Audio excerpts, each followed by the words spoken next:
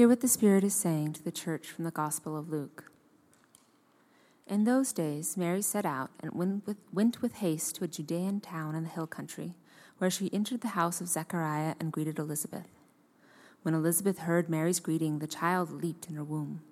And Elizabeth was filled with the Holy Spirit and exclaimed with a loud cry, "Blessed are you among women, and blessed is the fruit of your womb. And why has this happened to me, that the mother of my Lord comes to me? For as soon as I heard the sound of your greeting, the child in my womb leaped for joy. And blessed is she who believed that there would be a fulfillment of what was spoken to her by the Lord." This is the word of the Lord. Thanks be to God. You may be seated. I'd love to start just with a time of prayer.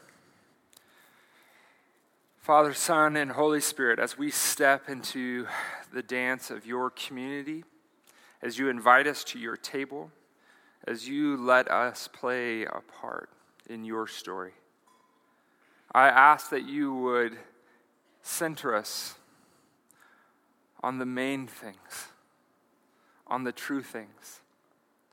May the chaos and the distraction and the busyness just be set aside. And may we come to your very presence that is always with us. May you open our eyes to those around us. May we see their story, their deep joys, their glory, their struggles, their fears. As you have witnessed our lives, may we witness each other. And may we all move one step closer and further on the journey towards life with you. It's in your name we pray this morning. Amen. Well, I just want to start just to see if I'll feel better. This could go really bad, but true confessions of those still needing to shop. If you could please raise your hand. Yes, okay. 10 of us. Okay, so I felt it. Every year, my wife around June is done with Christmas shopping, and as Christmas Eve shows up, I still have it. And I don't know if it's just something in Boulder this year, but driving through the streets of Boulder, it's just pure chaos. The traffic is higher than usual. And it's not only the chaos on the streets and the things which some of us like and some of us hate, but I can feel that, but I can also just feel the chaos in my own calendar. You know, the dinners and the gatherings and the awkward work parties. Mine aren't awkward because I like those people, but I'm guessing for some of you, they were awkward. The work parties, the dinners that we have, the bumper-to-bumper traffic, the shopping.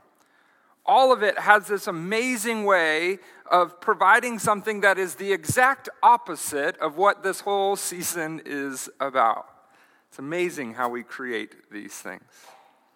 And so for me, and I hope for us, as we come to the simple 5-6 verses in the Gospel of Luke, I pray that this passage and these words and this verse would be a way and have a way of centering us, reminding us what's important in the midst of the busyness, the chaos, the dinners, the lists, the cards.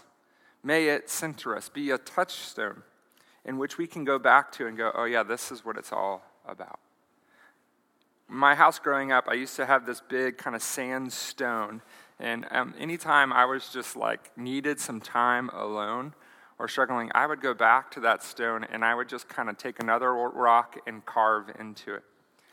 And it became this kind of place in which my prayers or my worries, I just kind of would go to this place on earth, this stone, and just carve into it. And I remember going back to that house when I was about 21 years old, coming home from college once. And I left the house and I walked a little bit and I went to that sandstone. And I just touched it and I could see the grooves that I had put in it earlier. And it was a place, a reminder, just kind of centering place for me. May our passage of a Mary and Elizabeth be that touchstone for us this morning. We hear in the very beginning of it, in those days, right after Mary had said, let it be, and opened herself to the movement of God in her life, she set out and went with haste to the small town in the hill country to visit Elizabeth. The words, she went in haste. Mary is reminding us of one of those centering things that we need to be reminded of: the fast and needed movement to one another. You see, because the work of God in our lives is always and will always be relational. Mary visits Elizabeth in this Advent candlelight of love, and it casts a story of a loving God who is at work within loving relationships. At the very same time, it is proclaiming this love that is unfolding. It is like a force in our world and in our history that is taking shape through generations of ordinary, unexpected, and often vulnerable people. So Mary visits in haste family, a friend. Because we know that joy that we have about our life or in our life is seldom complete until we share it with someone else. And so we are called, the young and the old, to come together and to celebrate, to make haste to one another. This is a movement in Mary and Elizabeth's life. In Elizabeth's life, it is a movement from barrenness to that of life and birth. For Mary, it is a movement from let it be, whatever you have, God, let it be in my life, to a Christmas morning where Christ is born. The Christian faith is and has always been about a journey with other people. So often in the church, we focus maybe on romantic relationships, or we focus on marriages, or we focus on all these kind of different things of like, you're complete if you're in this kind of romantic relationship. But Scripture is clear, is that this is a call to a holy and beautiful friendship. And it is these friendships, in these relationships, in these life together, which is the very sacred ground in which the good news of God breaks forth into this world. My friends, the Christmas story is an epic, multi-generational love story, a story of God coming to be with us. Through the young woman Mary to the old woman Elizabeth, from the ancient prophets that are fulfilled into the Acts beloved community of God that is remaking the world. It is all about one another and relationships. From the beginning of creation relationships has been the sacred ground of God. Adam and Eve, Abraham and Isaac, David, Jonathan, Mary, Elizabeth, Jesus and the disciples, the early church gathered as a beloved community that made an open space for the orphan, for the widow, for the rich, the poor, the Jew and Gentile alike. Make haste to be present to the holy ground of those around you. This is a thing that centers us in the midst of all the decorations and the good foods and the bad foods, in the midst of all the songs and the traditions, is that we are called as followers of Christ to make haste to be present to those who are around us. In our community, those maybe we do not know. This idea and this image of Mary just leaping and running to go see her dear friend and sojourner has changed the way in which I've even engaged in community over the last couple of weeks. When I sit around the table with friends, sharing fondue and a glass of wine, am I present to who they are among me? As I sat next to a hospital bed, grabbing the hand and praying for a dear friend, knowing that there was a community and a family of people praying for him, I was reminded of Mary and Elizabeth making haste to be with one another. On the winter solstice, I took my daughter Ellie out on the front yard to go see the full moon. And we laid on a blanket, and she saw her first shooting star, which then led her to do what she called the moon dance. It was in that moment that I realized how easy it is to go through life and not be present to those around us. For a lot of us, sometimes this Christmas season is one in which we feel the loneliness of our own lives. We feel the separation and the divide between our families, and we just try not to talk about it at the table. We feel our disagreements and our history. We maybe are invited to those Christmas moments and dinners where the last thing that we want to do is to be present to the other people in that room. To all of that, this gospel reading reminds us that we are to witness each other, to literally see each other. And when you ask, how are you doing? Maybe actually listen to how they respond. Usually follow up, no, what's the real story behind some of that?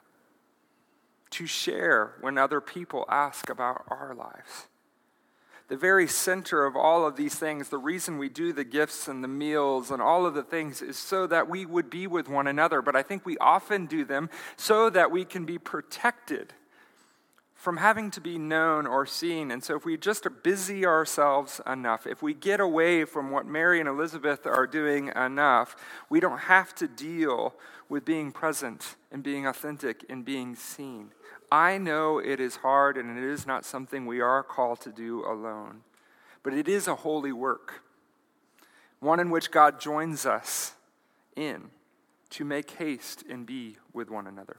The passage goes on and gives us another centering moment, and where it says this, that Elizabeth is filled with the Spirit. Now, that's not just a light phrase. We kind of throw it around pretty quickly in the Christian culture where it's like, I just feel like the Spirit was maybe saying this to me. But this is a phrase that, like, as you're reading all of Scripture, there are very small moments in which it says, and the Spirit came and dwelled with this prophet, or the Spirit hovered over creation. And so that this gospel begins with this woman that is filled with the Spirit. Both Mary and Elizabeth are filled with the Spirit is the beginning of this good news. Luke's gospel bookends the good news of the presence of the Spirit with two women. Mary and Elizabeth are filled with the Spirit, and that starts it all. It ends with two women running to the tomb. And so all of this good news is kind of packed around this reality of these women. These two women who are at the birth, these two women who are at the tomb, and the life is all about the things that fall in between that. Our birth, our tomb, Christ's birth, Christ's tomb, and that whole story is held by the sacredness of these women. So why is it important that two women are found at both ends of this, on this holy ground, filled with the Spirit? Well, one of the reasons it's important to us this morning is that it says to us directly, our ordinary, precious lives are the very place that the Spirit of God wants to make her song sung. It is not in the rulers and the kings. It is in the carpenters and the mothers, the fishermen and the beggars, the voices of children and the lepers. Our ordinary lives now have become the place in which the Holy Spirit has decided to come, to fill, and to dwell. Women were not supposed to be the ones in which the Spirit came and dwelled fully. But the Gospel of Luke makes it very clear that this is the place that God is placed. It is a story throughout the Gospel of Luke. You see repeated again and again the story of the marginalized that are within, when we think of ourselves kind of pushed to the side, that we're just too ordinary for God to use, for God to show up, for God's Spirit to meet us. Place of those places marginalized in ourselves and those in our culture that are marginalized. It is those spaces in which when the Spirit fills, it fills that womb with God's good news. And it grows from that place and is birthed into this world. And so if we're longing to see and to feel, where is the Spirit of God? I would say, according to the Gospel of Luke, go to the places and to the stories and the people that maybe are the most marginalized. The places where the God's not supposed to be. Be careful of the preachers. Look out into the pews, because that's probably the place where the Spirit of God is showing up, is filling the womb, and is birthing good news. listen. And maybe in listening to their story and witnessing their life, you may feel that joy leap within you. You ever had that moment where you're listening deeply to someone's story, and their story, maybe they don't even recognize it, just creates a joy that leaps within you. And you have to pause and just say, that what you just said was powerful, was amazing. We need to be witnesses to each other's lives, to our ordinary, precious lives.